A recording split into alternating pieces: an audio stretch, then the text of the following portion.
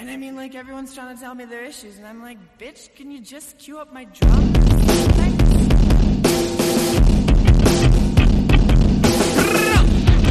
Welcome to Rebel Girls Book Club. I'm Harmony.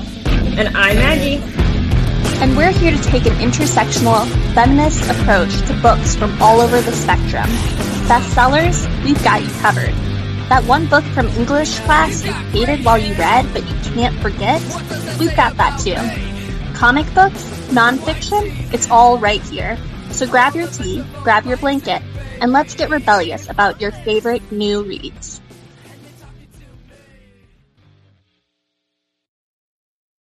Hello, welcome back to Rebel Girls Book Club. I am Maggie.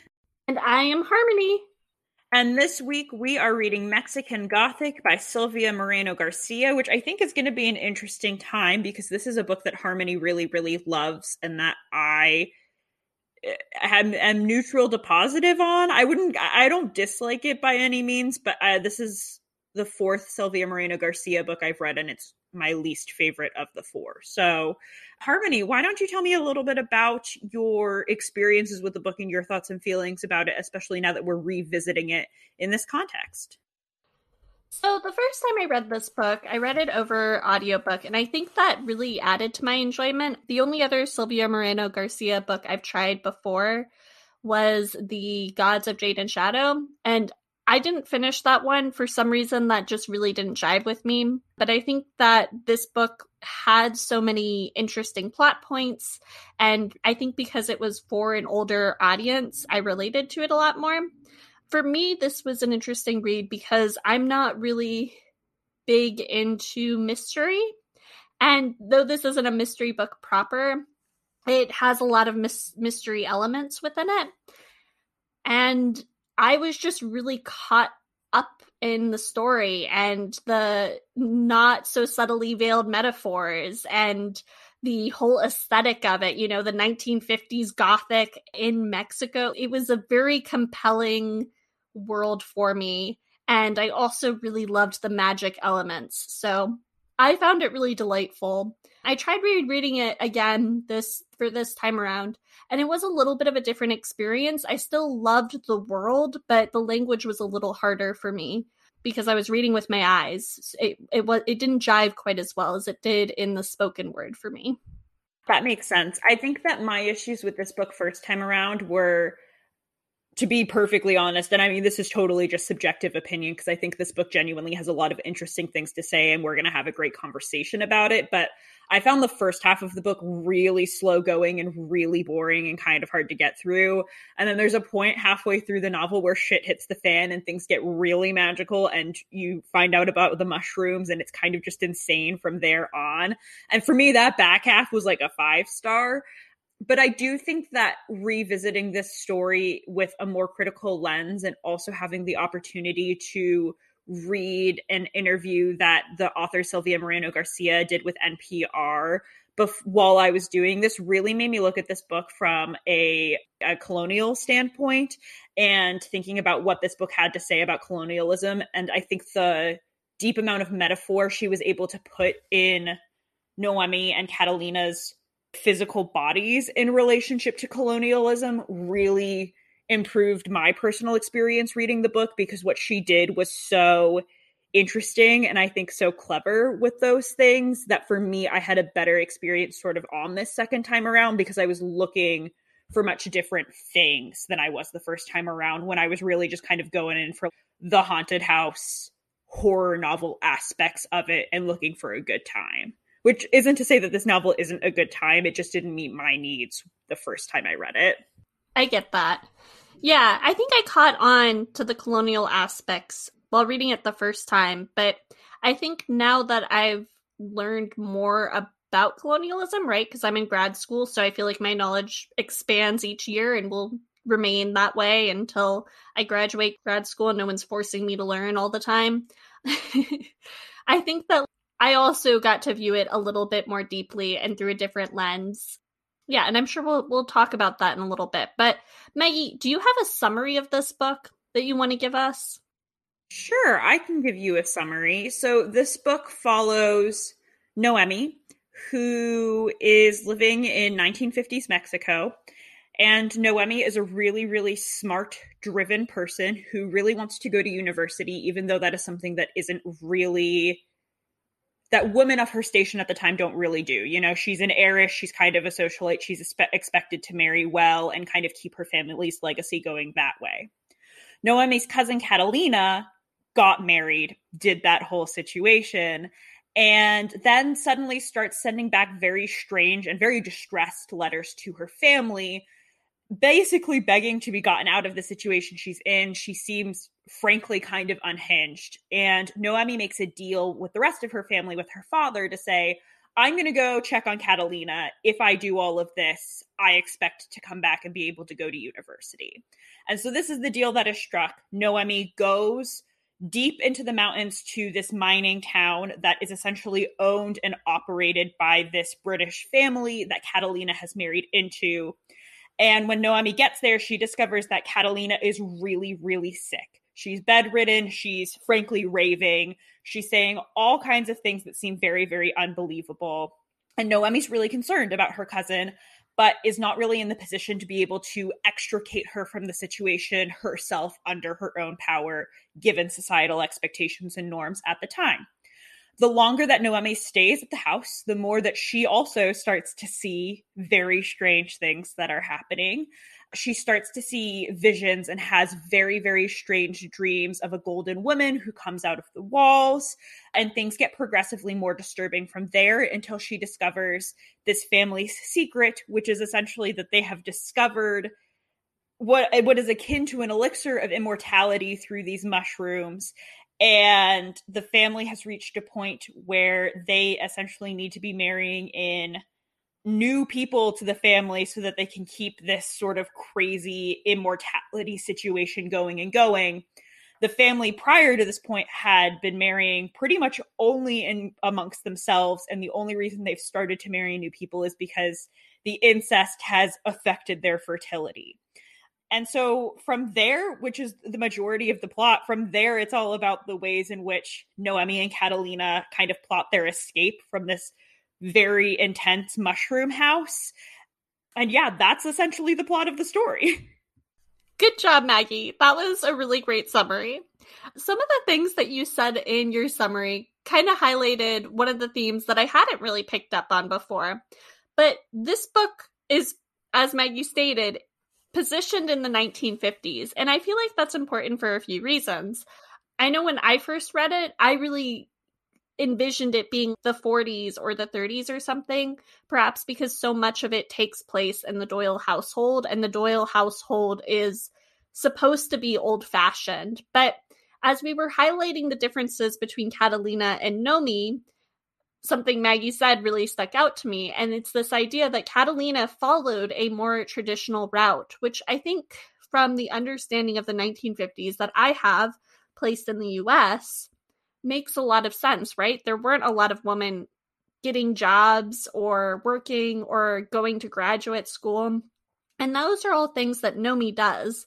And in that interview that Maggie referenced earlier on NPR, that Sylvia Moreno Garcia, in the interview she has with NPR, she states that Noemi is a sexually active being, right? She is so very modern in a lot of ways, even though she's positioned in the 1950s. So I think that juxtaposition was really interesting, especially because I don't know much about the 1950s in places outside of the US, and this does take place in Mexico. And at one point in the story, they mention that it's not uncommon for places like where the Doyle household is to not have electricity, which is something that I would have thought was pretty common in the 1950s in the US, for instance. So I wonder, not knowing even that much about the 1950s, I wonder what sort of push and pull towards modernization was going on during that era, because I feel like it is really embodied in the different lifestyles of Catalina and Noemi. I think that's a really interesting question, and it's actually one that I've been dealing with a lot based in the US. I'm currently developing an exhibit that's all about race, class, and gender in the 1950s in the United States. And my thought process for developing this exhibit, I think, relates to this story, because I think that often when we think about radical big change in history, we often think about the one big moment and the one big movement where it happens. But in actuality, that ends up erasing all of the work that individual people did pushing boundaries in their own lives and in their societal context at the time for decades and decades that leads up to that big moment and that big movement where there's masses of people on the stage. So I thought that that was a really interesting balance in this book, because to me, it almost reminded me of that, right? Because Noemi is so forward thinking. She is so modern, and she's not content to just accept what her family gives her. And it's also interesting because Catalina is a cousin, and so she's not really part of the main socialite family in the same way. So part of the reason that Noemi even has those opportunities to push boundaries is because she has the social status and the social standing of being part of that sort of main branch of her family, whereas Catalina, even just being one step removed in the societal hierarchy, has less options, even though she's still of a very high class. So I thought that that was really interesting too. And I think that it says something I think really important that this book touches on a lot, which is about class and privilege and how those two things interrelate. I mean, when we get to this mining town, we have conversations about workers' rights and strikes and things that were going on. And those aspects relate to like this magical fungus that are happening, because a lot of the bad things that are happening in this mining town are related to the fact that people are getting really, really sick because of this fungus. But I think that it also really reminds me of the nuances in which class and gender can really intersect with each other, because even when you're at a very high class and from the outside seem like you have it all, if you were a woman presenting person in the 1950s, you're living in sort of a gilded cage, you know, your options can be really limited. And I really loved being able to see Noemi's perspective, because Noemi has that privilege to push, and she does push. And she pushes as well, not just for herself to be able to go to university, to be able to push really far, but she pushes for Catalina. She refuses to leave without Catalina, even when she realizes that things are going really poorly. She continually pushes to get Catalina better care while they're there, which is really hard to do, because not only is she in her cousin's married family where she's trapped, this family is also all white of British descent. So there's a lot of things about colonialism and race and eugenics happening here in which they just consistently really look down upon Noemi. And Noemi just doesn't take that for an answer and really perseveres, because somebody she loves is in a lot of danger.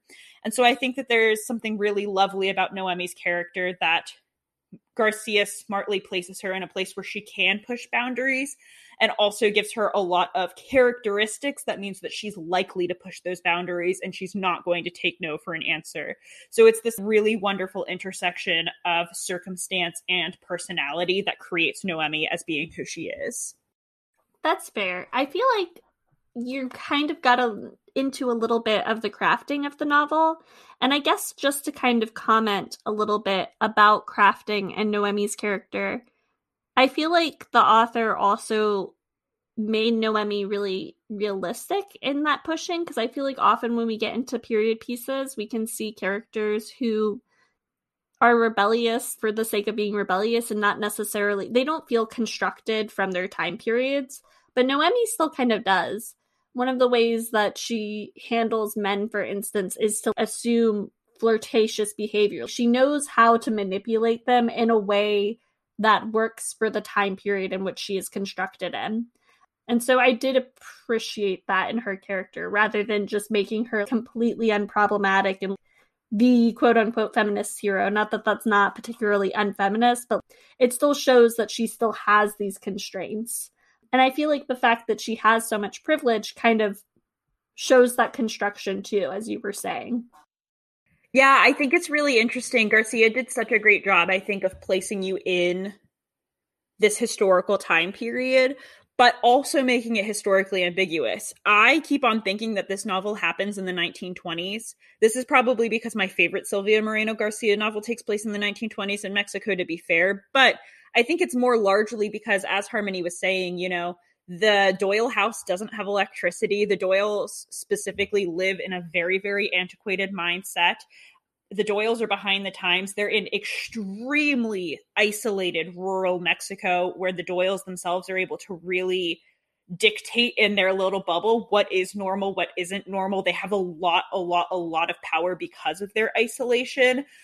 And Garcia does such a great job at getting you into who Noemi is, why Noemi is the way that she is, and her character motivations. Because I think the other thing that's really well done about her is that I understand exactly what has pushed her to push back, if that makes sense. Because I think that as much as we all have our moral ideals, I think a lot of people get pushed to action and even more radical action because of personal connections that they can make in their own lives that make them want to make change. And then that opens their eyes to other people's experiences and other people's injustices. And a lot of people who move out from there. I think that's just kind of how humans work in a lot of cases. And Noemi starts from this place of understanding the ways in which she is so smothered, even with as much privilege as she has. And when she sees her cousin suffering and knows that it's 10 times worse for Catalina, it's just very believable as to how and why she pushes back in the ways that she does.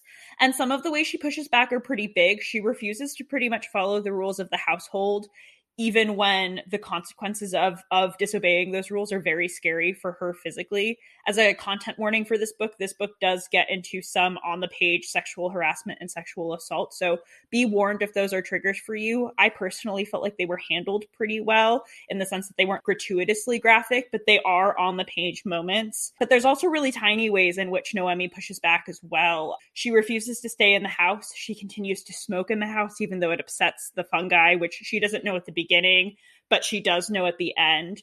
She and Francis, who is her love interest, only speak Spanish in the house, which is, something I think we've got to dive into later because there's so much lovely nuance there. But it's ways big and small that she's pushing back. It's not just this one giant moment in which she tries to free Catalina and that's it. It's active resistance at every level of her existence in this house. I think that's important. I think while we're talking about power and resistance, we should get into a little bit of the power structures that are going on within this novel, which we've already kind of alluded to. As Maggie said, the Doyle household is white. They found this fungus that they appropriated from indigenous peoples and turned it into something evil and toxic and sickly. They're obsessed with purity, so they incest all over the place, which doesn't seem very pure. One of the things that Maggie also mentioned was that they need people who are indigenous to Mexico so that they can keep their mushroom alive, which just kind of makes sense. And it's talked about a lot in the novel because Nomi is an anthropologist, so eugenics and the science behind natural selection and all of that is discussed throughout the novel. But one of the interesting things I found about choosing both Catalina and Noemi to marry into the family is the fact that they are so very upper class, right? So I don't know. And Catalina doesn't even have the right DNA that they supposedly need. So I found that really interesting too. These different power structures and the way that Noemi is treated, but also revered and kind of almost fetishized. But it's also interesting too, because they couldn't actually marry a poor person, not just because they need the resources of people like Noemi's family in terms of money, but also because they just wouldn't respect it.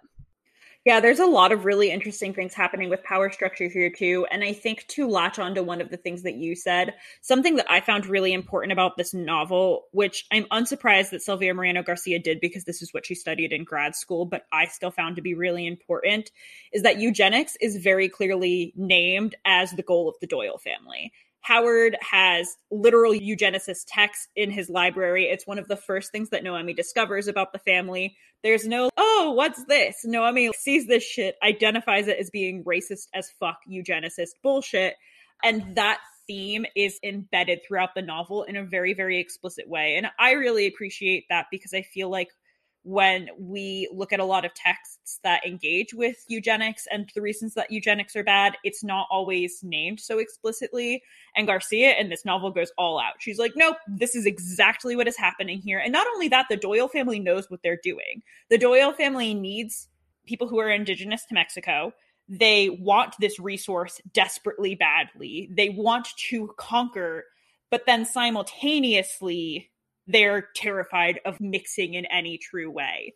And in the interview with NPR that she did, which was a great interview, thank you, NPR, she talks about this idea that part of the reason that colonies were so scary for Europeans for so long was because since you were essentially divorced from the homeland, mixing was inevitable, right? People were going to create a more cohesive culture. People were going to intermarry. All of this stuff was going to happen. And the Doyle family is the perfect embodiment of that deep-seated British colonial terror of being so dependent on something that you believe to your core is lesser than you, even though obviously it's actually not. But wanting it so badly, and not just because you want to own it or conquer it or whatever other fucked up colonial things, but because you think that it makes you a better person, right? The Doyles want to be immortal because they want to be immortal forever. And so therefore they found something indispensable in this land. And all of that mindfuckery is going on in pretty much all of the characters who live in this house, except for Frances at any given time. And that's not to say that Frances is innocent by any means. Frances is just literally the only Doyle that has any balls to push up against any of this in any way. Not to get too off track from your point, but while we're on the topic of Frances, I was revisiting the ending of this book, and it's interesting because Frances still has, as Maggie mentioned, Frances, Catalina, and Nomi all get out of the house after this big fire, and there are 3 protagonists that live. But Frances, it's kind of hinted at, could still become infected with this disease that his family has, which is attached to the fungi. And I really felt like that was a nod towards the way that white people can't necessarily just give up their racism, right? We are still infected with this legacy of violence and white supremacy and racism and colonialism. But there's potential for him to maybe start anew, right? He has to be careful of it, and he has to monitor it, and he has to recognize that it's inside of him. But he can also still work towards being a decent human being and not having to live with that sickness. That's my quick little Frances take. Back to you, Maggie. No, I think it's a really good Frances take. And I think just to expand on that even further, he says at the very end of the novel that he's worried because fire can actually enhance the fungus and that the fungus will grow back stronger. And I think that not to get too deep into this metaphor, but let's get really fucking deep in this metaphor, apparently. I think that that's also such an interesting take on colonialism and racism, too, and how we can't excise that from ourselves, because I think that white people can often, and I'm not immune from this by any means, I'm not trying to exclude myself from the white people here, can often do one big thing and be like, I'm done. I did it. I've done the work. Whereas in actuality, that's almost the most dangerous mindset to be in, is being like, yeah, I'm done. I've did this. I've done the work here. And I think that the work in this case is this forest fire that starts, and Frances is actively naming the fact that no, this fire can actually make all of these things grow back stronger, and I have to be really aware of that. And I really enjoy, the ending in terms of, I guess, reader satisfaction is kind of open-ended because of all of this, because you're just left with this, I don't know, unease. But A, I think that works really well for a horror novel, which is what this is. And B, in terms of, again, this metaphor of colonialism and eugenics and racism is so potent and so important in terms of Frances's character. I agree. One of the things that I found interesting this time around was this idea of knowledge, right? Because now that's what I'm studying. And I hadn't really latched on to the fact that the Doyles take this plant knowledge, this traditional knowledge that's contained by the indigenous people, and then turn it into something sickly. And I don't even know if I can dig deeper than that, but that really stuck with me this time around. And I was like, oh, wait a second. We're taking something and we're turning it into something bad. And there are tons of things I'm sure that are related to that, like the exploitation of the land. I want to know what your thoughts are on it, though, Maggie. I thought that the misuse of knowledge in this novel was a really well done aspect because it happens in two very main ways. As Harmony was saying, it happens from the misuse of this local and an appropriation, as she named it earlier, of this local resource from Indigenous peoples that has taken it and turned it into something violent and sickly that not only hurts the family, but also the Indigenous peoples around them now and the Mexican people around them who are helping them continue to cultivate this resource. But also the Doyles misuse traditional Western knowledge too, right? Because they're so deep into eugenics and they use science in heavy quotes as ways to continually prove that why what they're doing is right. And it's such this warped mindset that I think that to a certain extent, for me, that was part of why the incestuous aspects of this novel was here, because the misuse of knowledge is so rampant that the Doyle family believes, because of their proof that they are so right, that they go against the taboos of their own culture and their own society as well on a very deep, cringy, uncomfortable level in order to be able to say that they are doing that they have become these transcendent mortals. So I thought that that was a really, really interesting way to do it, that raw knowledge in and of itself does not equal, I don't know, actual intelligence in some way, or like the right to use it or power. And I think in relationship specifically to the plant knowledge aspect, I found that really interesting because almost every plant, most plants are not solely good or solely bad. There's lots of plants that can be used for medicinal purposes, but in improper quantities or mixed with the wrong things can make you really sickly or even be deadly. So I think it's this inherent idea that every resource has one fundamental purpose and one fundamental use, when in actuality, resources, especially in the natural world, have a multitudes of purposes and a multitudes of uses, and you have to respect every aspect and every facet of those things. So you said a lot of really important things there, but one of the things that struck me as you were speaking was this idea of singularity. Among the many things that I've been reading about recently is epistemological supremacy. And I think that we see that within this book, right? We see this idea that, oh, there is one truth and one way of doing things, and it's embedded into this town. And I feel like we can see the author doesn't directly, I mean, she does talk about colonialism, but she doesn't talk about its whole impact on Mexico necessarily within this novel. But she hints at it with, I feel like, even the ways that Noemi knows that she can't immediately call out Howard Doyle when he starts making racist microaggressions the first time that they meet. Right? We see that there is still some sort of adherence or some sort of acknowledgement or understanding that, hey, this is the way some weird white people are. And Noemi herself is aware of it because she knows that eugenics is a thing, that it was rampant. She recognizes the arguments right away. And she doesn't seem too horribly surprised by them, I don't feel like. That's just an interesting concept. I feel like we see in general this idea that white cultures in our colonial methods have this idea of this oneness, that there must be only one way of doing things, one truth, one use for a plant.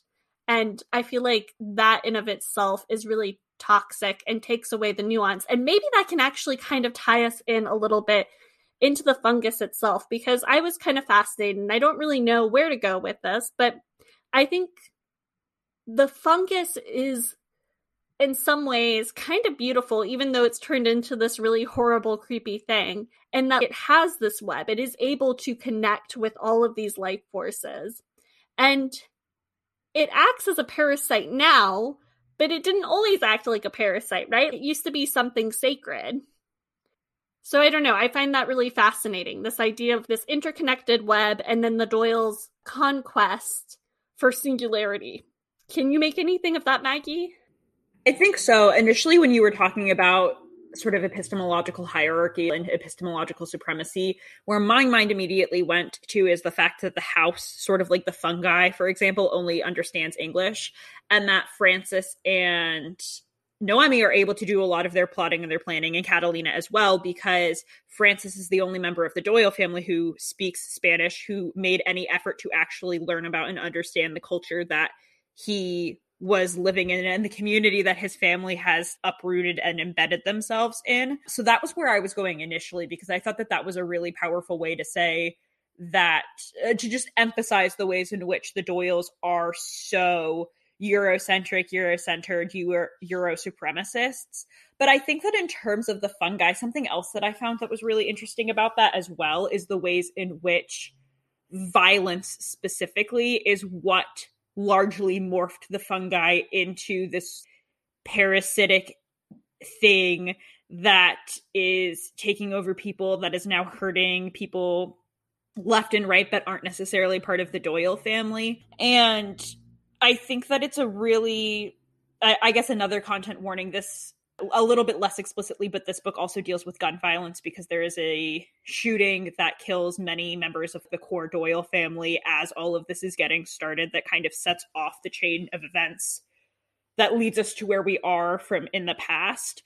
And this shooting and the after effects and ripple effects of that are largely what have created this interesting connected web. And I thought that that was a really clever way to talk about the ways in which violence on both big and small scales have these ripple effects that go throughout history. On the micro scale, right, this is a shooting that happened within a family that has now corrupted anything that's happening in this house. But I also did think it was an interesting metaphor for, again, colonialism, right? The ways in which the violence that has happened to this entire community has now created this web of corruption and destruction that ties people together.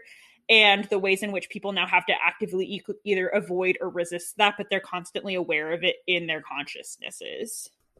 Yeah, I don't know that I have anything else to point at in the story that really showcases that, but I agree with you. And I think that is really interesting, this idea of violence being the catalyst. Yeah, it's interesting. It's a fascinating thing. One of the things we have yet to discuss that took place in the interview that I thought was a really interesting take from the author was this idea of needing Catalina. And the interviewer was kind of trying to understand where the author was getting at with this. And she says, even though there's a certain sense of objectification, of disgust to the brown body, there is also a sense of desire and of using the brown body in any way that whiteness sees fit. And I feel like that kind of hints at your need for violence, right? Violence is an act of self-servingness. It's all action, but for the sake of selfishness and for power. And I feel like we see the Doyles do that to the land, we see them do that to the fungus, and we see them do that to the people, right? Because it's not just the brown people related to the fungus or the people that marry into the family that end up getting hurt. We know that within their quest for silver, the Doyles ended up making a bunch of Mexican workers from the town really sick, and they ended up dumping their bodies in unmarked graves. And I feel like that's also a very violent take. And it's interesting because this violence, while it seems more detached from brown people, or I guess more attached to brown people, right? While the violence is enacted in a more detached manner and a less humanizing manner, it still exists within the Doyle household itself. As you mentioned, there is gun violence that takes place only within the family. And the woman, the Doyle woman, have to endure a bunch of violence. But even Francis, right? He's seen as a vessel because he isn't super manly, and also because his mother married outside of the Doyle family. He is lesser than, he's already a less pure. So it's interesting how this violent mentality and epistemology really affects the Doyle family as well. It's just embedded in everything they do. That is their epistemology. It's singular, but their singular epistemology just is violence. Yeah, and I think that was one of the more powerful messages of the story for me, was this way in which Noemi and Catalina in this household had to constantly fight against essentially just being a resource instead of being a person, because the only reason that Noemi and Catalina were brought in at all was, again, because the family is so intermarried that the women in the family have largely become infertile. There's this very disturbing scene in which one of the core members of the Doyle family gives birth in a dream to a tumor, which is just, there was a lot happening there. But there's this theme throughout in which Catalina and Noemi are constantly put down upon, and yet sort of seen as the only way that like the only thing, especially Noemi, because she sort of jives better essentially with the fungus, can save the Doyle family too. So it's this very base fetishization of the brown body that happens on so many levels. I mean, there's this scene where Virgil watches Noemi bathe and get out of the bathtub that is just so, everything that happens there, for me, that was one of the scenes that stuck with me for years since I first read this novel. I think of this novel and I think of that scene with Virgil, of ownership and use, and the ways in which Noemi and Catalina, just especially Noemi, because Catalina is bedbound for the majority of this book, not of her own volition, have to actively navigate that and push back against that. And to me, it's just such a, I don't know, it feels like such a clear message about the ways in which racism and colonialism attack especially women presenting brown bodies as a resource to be used, but also to be looked down upon simultaneously in a way that's just so fucked up and disgusting. I agree. I think that that's a good point. I don't know that I have anything else to add to this discussion, Miss Maggie. Do you have any other points that you would like to bring up that we haven't touched on? No, I don't think so. That was the majority of what I wanted to talk about. Oh, you know what the other thing that I wanted to mention is, and we don't have to deep dive into this, but I did think it was interesting. I thought that there were some really interesting callbacks to Charlotte Perkins Gilman in this book that were super interesting, especially to the yellow wallpaper, but also if you've been listening since last season, Harmony and I read Herland, and one of the things that really disturbed Harmony and that I picked up on during the podcast was the eugenics aspect of Herland specifically. But something that we haven't touched on is the fact that this novel also plays with this idea of the crazy woman who has to be bedbound, who is almost institutionalized, who's told that they are very, very ill, when in actuality it is literally the men in her life gaslighting her to feeling like she's insane. And of course, in this novel, there is the magic mushroom aspect of it that is literally making Catalina sick. But I thought that was also a really interesting callback to what was happening. I mean, the yellow wallpaper came out much earlier than this novel is even set, but to me it was just so interwoven. I mean, there's a golden lady who comes out of the walls, so I feel like it's not too far of a stretch. But I think that this novel also really goes to show the ways in which medical issues in history have really given men a lot of power over women, even when those medical issues are not real and they've been fabricated or they've been purposefully inflicted upon somebody. I don't know that we necessarily have to dive deeper into that, but that was, especially the second time around, something I really picked up upon while rereading. I still haven't read The Yellow Wallpaper because I'm really bad at literature. So that's why I knew that was a thing. I knew that the novel was talking about it. I have no context for the actual content that it's talking about. Maggie, what are you actually, you know what are we reading next week? What are we looking at next week? Do we know? I think technically it's a fun episode, but I don't know what we're reading the week after that. Okay, well, then you will have to stay tuned and listen to our fun episode to find out what we're reading next. What are you reading right now, Maggie? I am reading The Bone Shard Emperor by Andrea Stewart and Light from Uncommon Stars by Rika Aoki, who is an author that we talked about last year because she's a poet, but she just released her first novel. That's so cool. We have to look at that. Interesting. All right, I am reading, what am I reading? I was reading this book, and now I'm still reading A Cuban Girl's Guide to Something in Tea, which I've mentioned before. And I'm also reading The Lost Apothecary, and I don't know who it's by, but it's a popular book, so you can just Google it. Maggie is very happy about this. Let's hear why she's happy. Oh, no, never mind. She's not happy. We're not going to talk about it.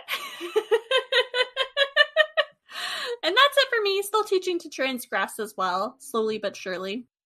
Alrighty, my friends. That is the end of the episode, and we will talk to you all next week. Goodbye! Bye! Don't forget to rate and review us on your favorite podcatcher app. You can support this podcast by going to anchor.fm/RGBC and clicking the Support This Podcast button. Our episode schedule can be found in our show notes or by going to our website, rebelgirlsbook.club, and clicking Read Along with the Show. You can follow us at RGBC Pod on Instagram, at Rebel Girls Book Club on Facebook, at Rebel Girls Book 1 on Twitter, and you can email us at rebelgirlsbookclub@gmail.com. Our theme song is called Pretty Boys Make Me Feel Ugly, and it's by The Gays. See you soon, and remember to read rebelliously.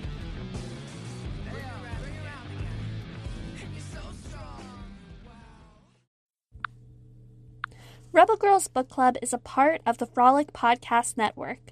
Find more podcasts you'll love at frolic.media/podcasts.